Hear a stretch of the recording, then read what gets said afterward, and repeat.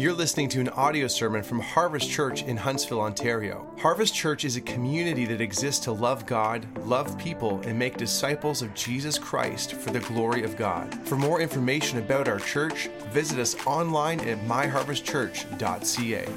All right, hey, why don't you go ahead and grab your Bibles and go to Luke chapter 12. Luke chapter 12 is going to be this morning, Luke chapter 12. As you're turning there, we're starting just a short two-part sermon series, not very long, just two sermons where we're going to be looking at what does it look like to live in a broken world. When you look around, you can see that our world is not, it's not a world that is not broken. Like it's not hard to see that there's some struggles and trials and hard things in our world. How do we as Christ followers live in that broken world? It's what we've been called to. It's the mission we've been given. And so 2 Sundays, this morning, I'm going to lay a foundation for us for how do we, before we move out on mission, we have to take care of our fears and our worries and our anxieties, get our hearts into a right place so that next Sunday we talk about the mission we've been called to.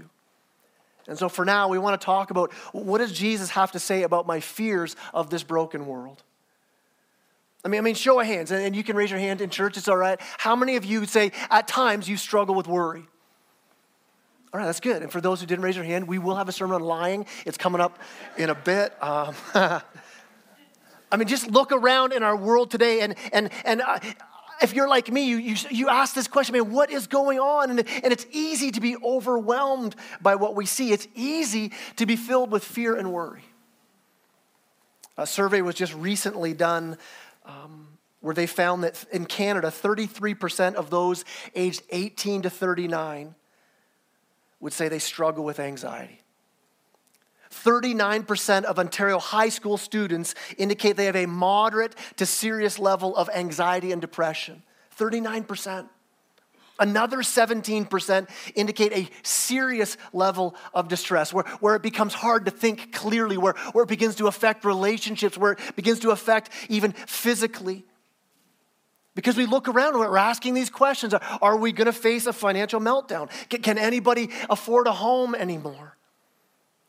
Will all the division we see, is it only going to increase? Are there going to be more wars? Is there going to be another COVID lockdown? What do we do with the fact that kids now are being encouraged to remove body parts because they wrestle with their identity? How do we wrestle with that? Is racism on the rise? And here's the thing, anger and division seem to be on the rise, and our media loves controversy. They say this, that anger increases clicks exponentially online. It's no wonder that all the news, and whether it's left news or right-leaning news, why it's so bleak and divisive. Why? Because they know we're drawn to it and we're scaring ourselves to death while media profits off of us. But that's just the broad stuff going on. Across this room, some of you are facing relationship difficulties. Some are in health struggles. Some of you in financial stresses. You're thinking, hey, the summer's almost over, Kai. Thanks for kind of wrecking the end of my summer. I didn't battle with fear and anxiety. I sure do now. Appreciate coming to church, right? And you can add to that stress that we know as Christ followers that worry is a sin. That right here in the text, look at verse 22 of chapter 12. And he, talking about Jesus, said to his disciples, therefore I tell you, do not be anxious. Philippians 4 says the same thing. Do not be anxious. And yet worry is something we nearly all of us do. It seems to be normal for the human experience. It becomes this acceptable sin amongst Christians. But here God is clearly saying, this is not the way I intended you to live. So something so common for us, and many of us here, just through difficulties of our lives where fear and anxiety can come in, and God's saying, no, even in that, it's not the way I intend for you to live. So how then? How do we live in a world that's so filled with fear and anxiety? How do we live in such a way where the world will look in on us, on our lives, and they would say, man, I see you live in the same troubled world I live in, but you seem to be filled with hope and joy and trust. So if worry and anxiety are so common and considered sin, it should leave us in this place of being desperate for our Savior. Because here's the good news. As we jump in, here's the hope we have. The good news as we jump into this morning with this challenge of having hope instead of fear, having joy instead of worry, having trust instead of anxiety. Listen, Jesus loves sinners. Jesus died for sinners. Jesus transforms sinners. Jesus loves fearful people. He redeems fearful people. He transforms fearful people. Transforming our hearts so that we can, in the midst of fear and anxiety and worry, we can live a life with hope and joy. So if you have your Bibles open to Luke chapter 12, let's read the text this morning. It says this, verse 22, and he said to his disciples, therefore I tell you, do not be anxious about your life, what you'll eat, nor about your body, what you'll put on.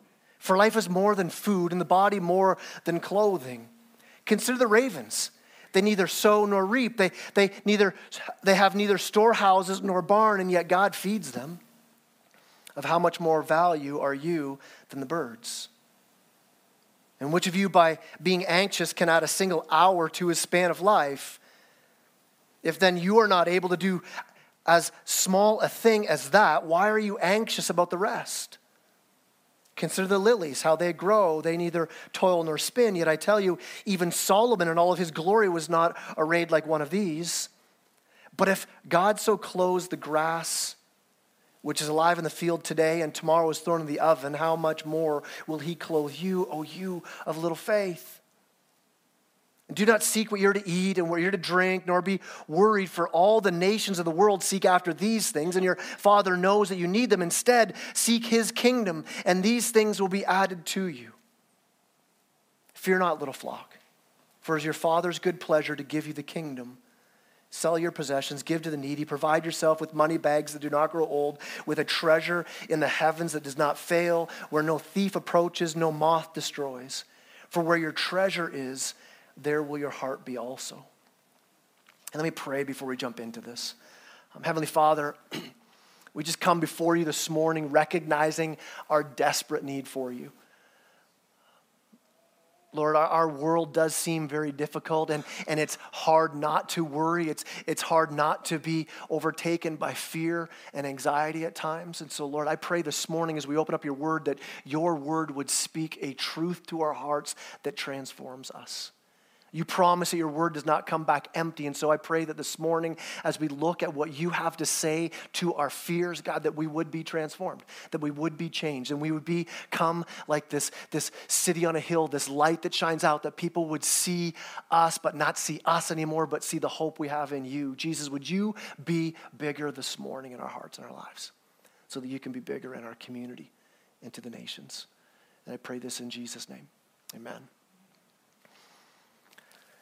If you're taking notes this morning, here's our first point this morning, and it's a point of reality. It's this: I have good reason to be fearful. I have good reason to be fearful. You look around at our world, and let's be real, we have good reason to worry. So I don't want to start off a sermon like this and say, you have no reason to worry. I mean, here in Luke, the people Jesus is talking to are poor people. They don't have a health care program. They have super limited options to accumulate wealth. I mean, if you think about it, their whole life, their very lives depends on whether it rains or not. If we have a dry spell here in Muskoka, our grass goes brown. If they have a dry spell, they don't eat and they die. There are things to worry about. Which is why unpacking passages like this is so good for us. And this is one of these Sundays where I have so much confidence that the subject we're digging into is going to be relevant to everyone. Because I know this about you. You worry. You know the same thing about me. That we all battle with worry and fear and anxiety. And I don't know about you, but even when things are going really good in my life, there's this low hum of worry that can be there.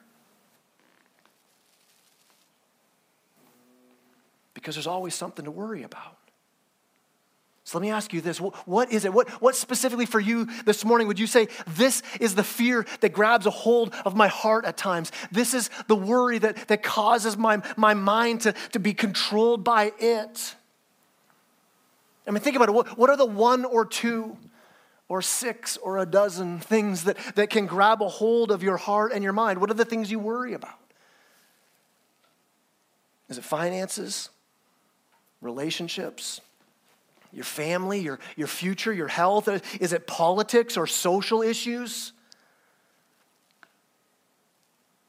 What does your mind fear?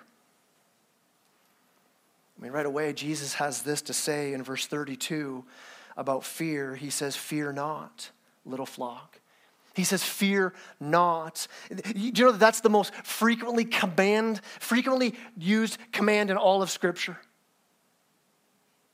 Of all the commands of Scripture, this is the one that's spoken the most. Fear not. I mean, think about that. The Bible written over a course of a few thousand years by roughly 40 different authors from different nations, and fear and anxiety has been a constant across time and culture. One thing's consistent, that people can be controlled by their fears. Now, as I say that, before we jump into the text here this morning, what do I mean when I say our fears? Like, what is fear actually? When you get down underneath everything we fear, what is actually going on in our hearts? It's said that fear can be broken down into 3 categories. We fear we're not going to get what we want. That's a common fear. It's not going to happen. What I want coming this fall is probably not going to have it, and so we fear.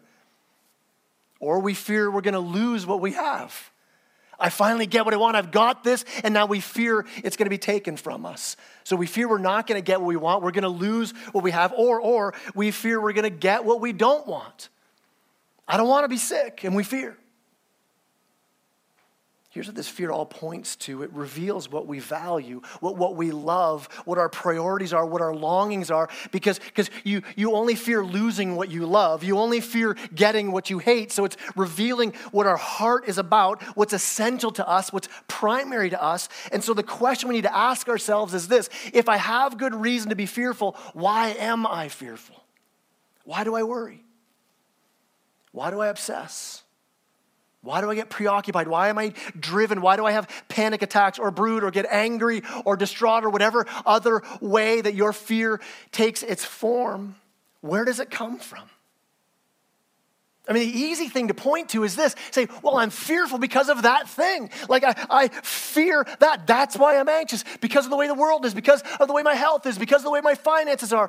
The thing that I'm losing. The thing that I don't see happening. But it's interesting that Jesus doesn't actually go there. In fact, he takes the focus off of looking at ourselves and he focuses our attention up to our Heavenly Father. And the result we're going to see at the end of this passage, and it's going to lead us into next week's sermon, that when our focus comes off of ourselves and onto our Father, our focus then moves outward in love to others. And we live with this hope and this joy as we move out on mission. But to get there, we need to get our hearts in the right place. And so Jesus puts this spotlight on what drives us. What do we love? What do we actually value? In fact, the word he uses at the end of this, he uses this word treasure. You see it in the last verses there, in verse 33 and 34, where he says, provide for yourself money bags, do not grow old, with a treasure in the heavens that does not fail, where no thief approaches, no moth destroys. For where your treasure is, there your heart will be also. So where does our fear come from? Here's the first place. Our fear, our worry comes from a faulty foundation. Our worry comes from this faulty foundation. Jesus is saying, hey, be careful what you treasure. Be careful where you put your hope. Because if you're putting your treasure and you're worried because oh no, I've got this treasure and I'm putting it in the wrong place, a faulty place, an unstable place, I'm going to set myself up for anxiety. So if I put all my hope into money or into health or into a certain friendship or into a certain political party or leader or a perfect marriage or success in business or sports or how my kids are going to turn out, if that's where we put all our hope, listen, it's vulnerable. Our treasure's vulnerable there. Because what's ever precious to you, when it's threatened, we're gripped with fear and anxiety. Worry comes from this faulty foundation. Jesus goes further, verse 25, to give another clue as to why we worry. Look at verse 25. He says, and which of you by being anxious can add a single hour to a span of life? If then you're not able to do as small a thing as that, why are you anxious about the rest? So it's not just a faulty foundation that we put our hope in, but it's also this worry comes from this false sense of control. Worry comes from a false sense of control. He says, how many could add a single hour? The original language actually says, how many could you add a single cubit? A cubit is the distance from your elbow to the tip of your finger. And he's saying, in the space of your life, how many could add that much more to your life? Such a small thing, just one more step. He goes, you can't even do that little thing. Worry is this illusion that we actually have control of all these things. This illusion that I'm actually the king of my life. If only I get my retirement right, then my future is going to be perfect. If only my parents were better parents, then I'd be in a better place. If only I had a better job, then my life would look different. If only my spouse was different, then I would be okay. If only my diet was improved, then I wouldn't get sick. If only I figured out the right parenting technique or the best school, my kids would turn out great. If only we had a better government in place. And worry assumes this possibility that I actually have control over the uncontrollable. And we live in this illusion of control. And I'm not saying we shouldn't plan or budget or care for ourselves or have the future in mind or that we shouldn't do things to bring change into our world. But listen, anxiety and control are opposite sides of the same coin. And we want to control things because we don't see that God is a good king who Jesus says he wants to give you the kingdom, and we don't see that. And so we distrust God as king, and so we take over ownership. We take over protection. We take over provision. And since we really can't actually have that kind of deep control, we worry about it. Now, Jesus' final comment here gives us one more handle on why we worry. Here in our text, he presses in our hearts again. Look at verse 28. He says, the end of verse 28, he says, "Oh, you of little faith." I mean, worry comes from this weak faith. Worry comes from us having a faith that's not strong. Now look at who he's talking to. He's not talking to people who have no faith. Verse 22, and he said to his disciples, he's saying to those people who are following him, he's talking to us, true followers, Christians. He's saying, not that you don't have any faith, but your faith is weak. It's like a flashlight with its batteries dying out. For those of you under 25, flashlights are what we used to use before cell phones. We had batteries in the right. And the battery's going dead, and what happens? The light flickers. You got to kind of shake the thing. You could take them out and spin the batteries and put them back in again, trying to get the light that's dull and flickering. And Jesus saying, listen, when you're gripped by fear and worry, it's this flickering faith you have. And we're losing sight of God because what we want, what we worry about, is the only thing we see. If what we love and value and prioritize the most, and what we do is we place that right in front of us, and we no longer can see our Heavenly Father. All we can see is this trial, this treasure we've placed right in front of our heart. Now, it might seem odd for me to say this, but I love that Jesus would actually talk about these things. That Jesus would press in on these things. And Jesus doesn't come to us with these fears we have and speak to us like this high and mighty God looking down on us puny humans. I mean, I love when he says in verse 32, fear not, little flock. He's not saying fear not, you puny, helpless humans. Like, yeah, I am puny. That's why I'm fearful. No, there's this tenderness to this where he says, little flock. Like a flock so small that he knows your name. He knows your personality. He knows your heart's desires. There's a shepherd, he knows what you're facing today. And he's saying, listen, God the Father, little flock, little lamb, God the Father isn't reluctant. He's not stingy. He's not hesitant to give you his kingdom, he says. Now, we can be tempted to say, oh, Jesus, that's easy for you to say. In heaven, being worshiped by angels. It's not easy living here on earth as a sinner in a crooked, fallen world with a bunch of people that you can't depend on. But listen, Jesus, God the Son, comes into our history, becomes a man, so as it says in the book of Hebrews, that he can sympathize with our struggles. He gets it. He knows it. He feels it. When Jesus is talking about fear and anxiety, he understands it. So when he says, fear not, he understands what it means to suffer. He knows what it's like to die. He knows what it's like to have people slander you. He knows what it's like to see the world around him that's so helpless and lost and weep over that world. He knows what it's like to have friends that you can't depend on. In the garden, when he needed his closest friends the most, they fell asleep on him. He knows what it's like to have someone you love sabotage the relationship, steal from you, betray you. He knows what it's like to be single and alone. I mean, at this point in Luke chapter 12, Jesus is broke and homeless, heading to the cross to atone for the sins of the world. Jesus is not another religious guy with a cushy, comfy lifestyle, buying private jets and giving us principles that they don't even live by. When he says, fear not, he understands. And he's not just giving us something to do. He's giving us a new way of life, a new way to see life. He takes why we worry and he says, I've got something so much better for you, a sure, strong foundation to stand on. So if I have good reason to be fearful, here's our second and last point. I have a better reason to trust. I have a much better reason to trust. I love that Jesus doesn't just talk about what's wrong with us. He's always going somewhere good. So when our hearts are exposed and sin is exposed, he's trying to open our hearts up. Why? Because he can bring his redemption and his transformation. And he says, here's all the reasons you worry. He goes, I'm going to give you a better reason to trust, to not be fearful. And he gives reason piled on top of reason for us to live our lives with joy and hope and trust. Let's look at them. Look at verse 23.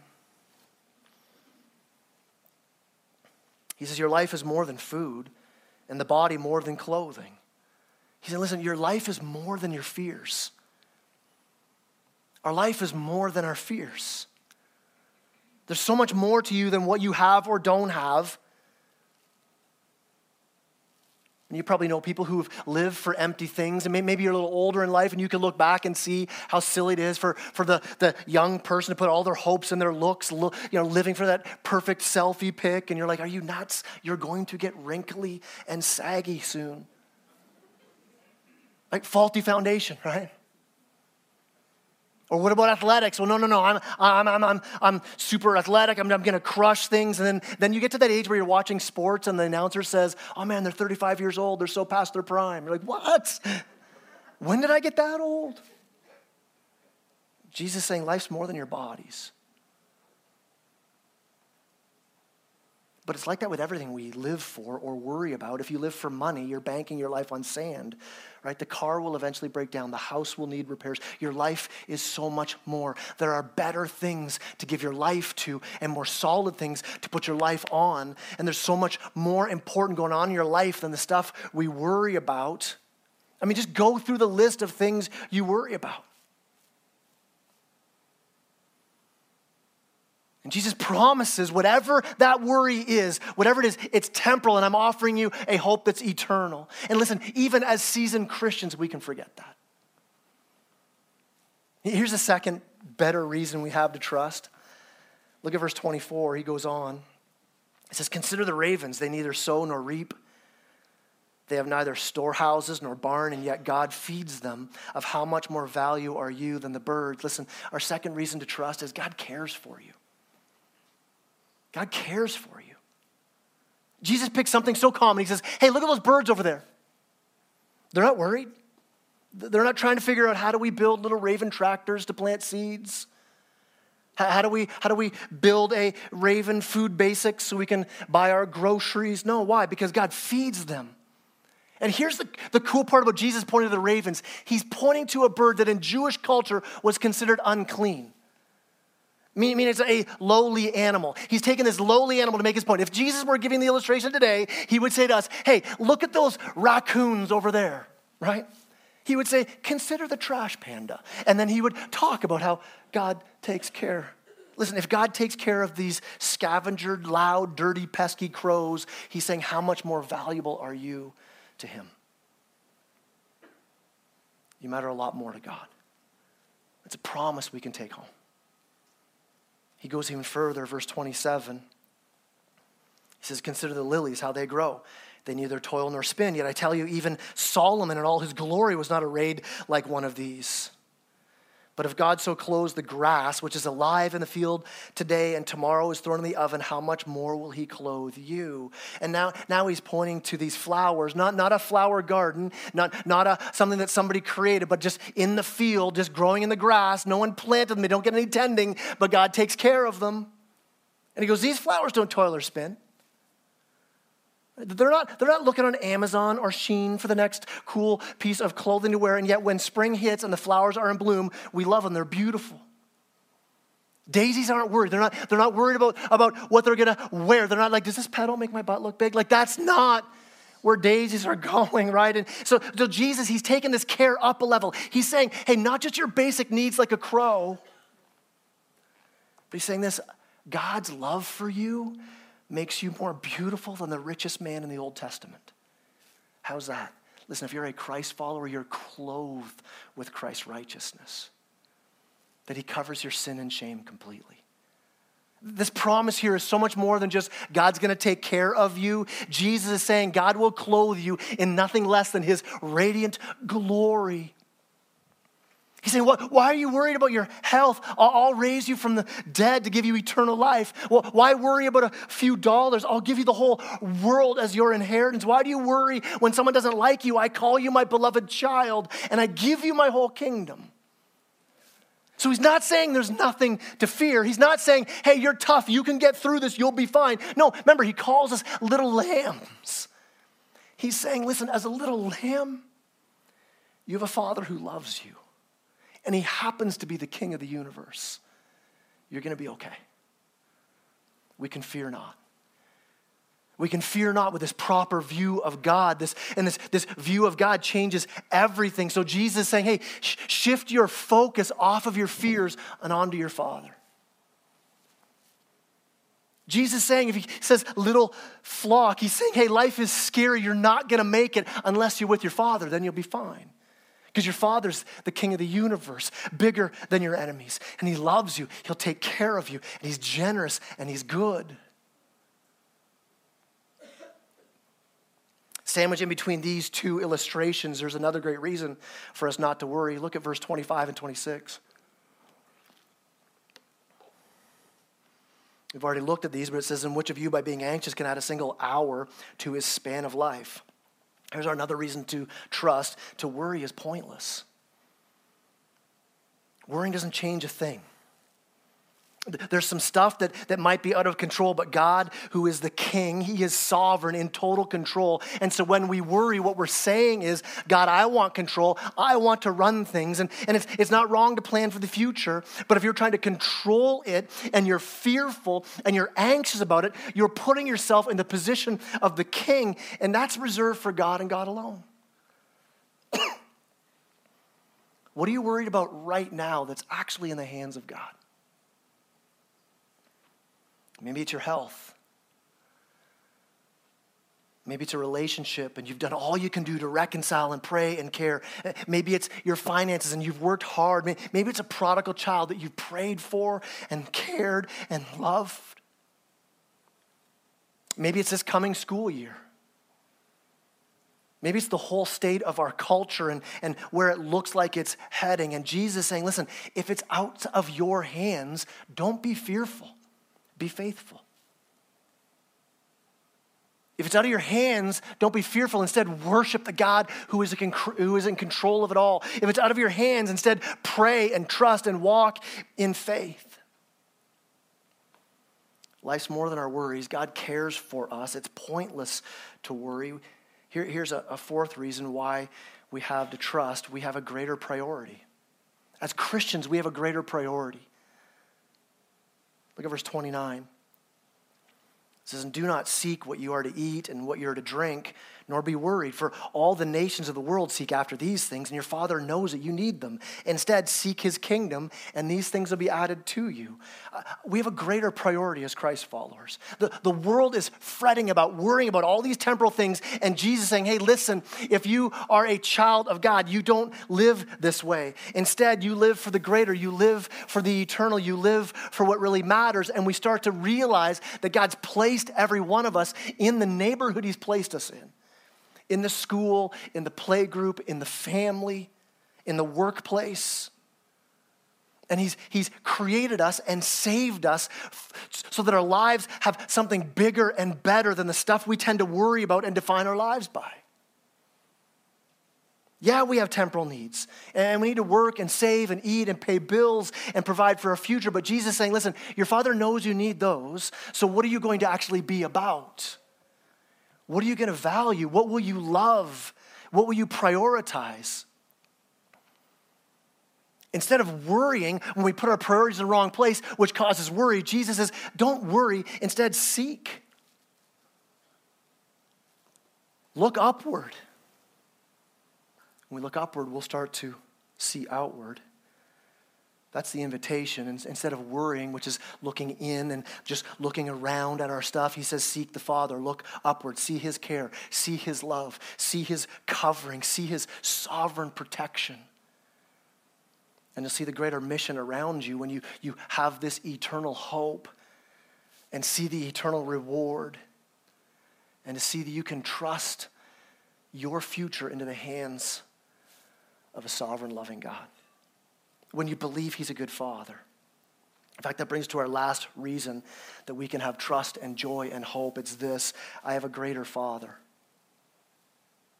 I mean, this is where all this seeking leads to, that we see God as greater than our worries, that his love and his care is so much more than what we worry about, that when Jesus, who gave his life for us, when we see that, when we see the cross, we hold on to that truth over all the things that we would worry about. That Jesus was crucified so that we wouldn't need to be. That Jesus was cast out. He was stripped naked. How do you know he loves you? You see the cross again. How do you know he'll take care of you? Because he gave you the kingdom through his very life. And so we come into a dilemma, when we come into a crisis of thought, a situation that's so difficult to get our minds wrapped around, and it could lead us to fear, we have a choice to make. Am I going to let the circumstance rule my heart and my mind and my feelings and my actions? Or am I going to let the evidence of God's love for me in Christ rule my heart, rule my mind, rule my feelings, rule my actions? You see, the first choice leads me to worry. The second choice leads me to love. The first choice requires nothing of you. You just got to go with it. The fear just takes a hold of you. The second choice requires some action. It requires us to worship God, to faithfully and prayerfully seek the Father in faith and in trust, to surrender to who he is and what he says about me. I mean, that's the fight. The fight is this: do I really believe that God is king? Not me. Do I really believe what he says about me in Christ, that he loves me, that he cares for me, that he protects me, that he provides for me, that he includes me in the family, that my fear and my shame were taken care of on the cross? Listen, if Jesus reached out to you when you were his enemy, certainly he's reaching out to help you now that you're his child. So this morning, we're going to respond with focusing our hearts on the cross, on Christ's love for us displayed on the cross by participating in communion together. So I'm going to call the ushers forward. They're going to hand out the communion.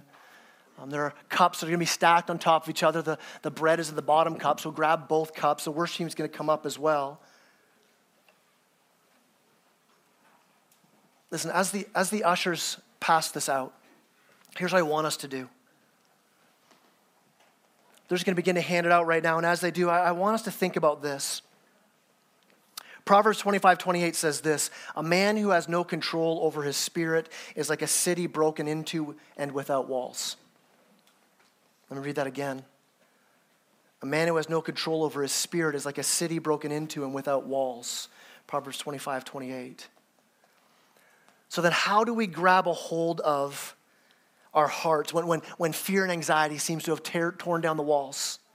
When fear and anxiety is in the streets of our mind? When nothing feels safe or certain? Well, because fear and anxiety are common to everybody, we need to approach it with a plan. And so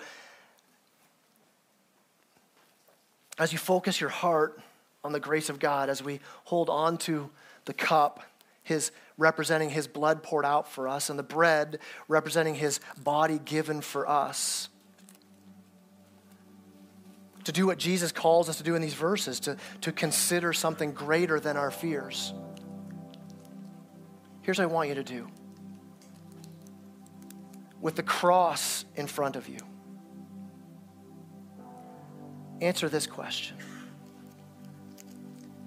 What good reason do you have to worry? Name the fear, identify it this morning. What are you worried about? What are you anxious about today? What do you fear losing? What do you fear getting? What do you fear not getting? What is it that makes you anxious this morning? Name the fear.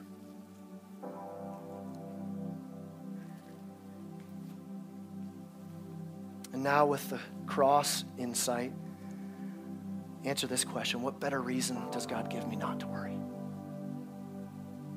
Which one of the promises laid out here in Luke 12 do you need to grab a hold of today? Which one of those promises grabs your heart? That, man, life is more than this worry. Man, I know God cares for me. He demonstrated it for me by sending his own son to die in my place. Man, I know that this worrying is pointless. I'm not changing anything. I'm borrowing fear from the future into today, then it doesn't change a thing. Or maybe the promise you hold on to is I have a greater priority as a follower of Jesus Christ. And I know I've got a greater Father.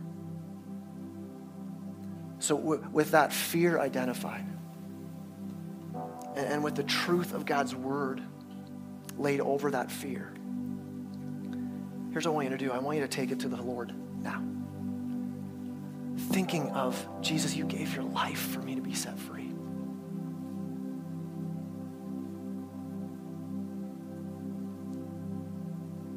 First Peter 5:7 says, casting all your anxieties on him because he cares for you. To cast means to hurl it on Christ. To throw your cares onto the Lord. I think often we think of casting like fishing, and we do that with our fears, right? We cast them out and then we hold on. And then we kind of reel them back. The command is to throw it, to let it go. And I love that it's this ongoing casting, because I don't know about you, I can sometimes hurl my fears onto the Lord and they come back on their own. I don't know where they come from, so it's this ongoing. So even right now, to cast your cares. And listen, no care is too small. If the fear you named, you're like, man, I know people around me, they got greater fears than that. God knows your heart. Your cares are important to him. Why? Because God's a good father who loves his kids.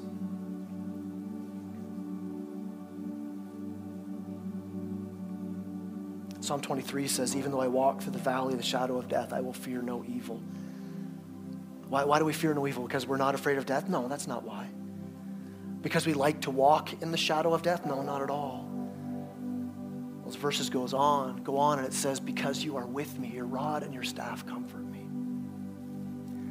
If you're here this morning and you don't know Jesus, you don't have that hope of God's presence. You don't. Your fears are all you have, and your control is the only hope you have. But listen, it doesn't have to be that way. This morning, you can turn from your control and say, Lord, I need you. Jesus, you died on the cross for my sin.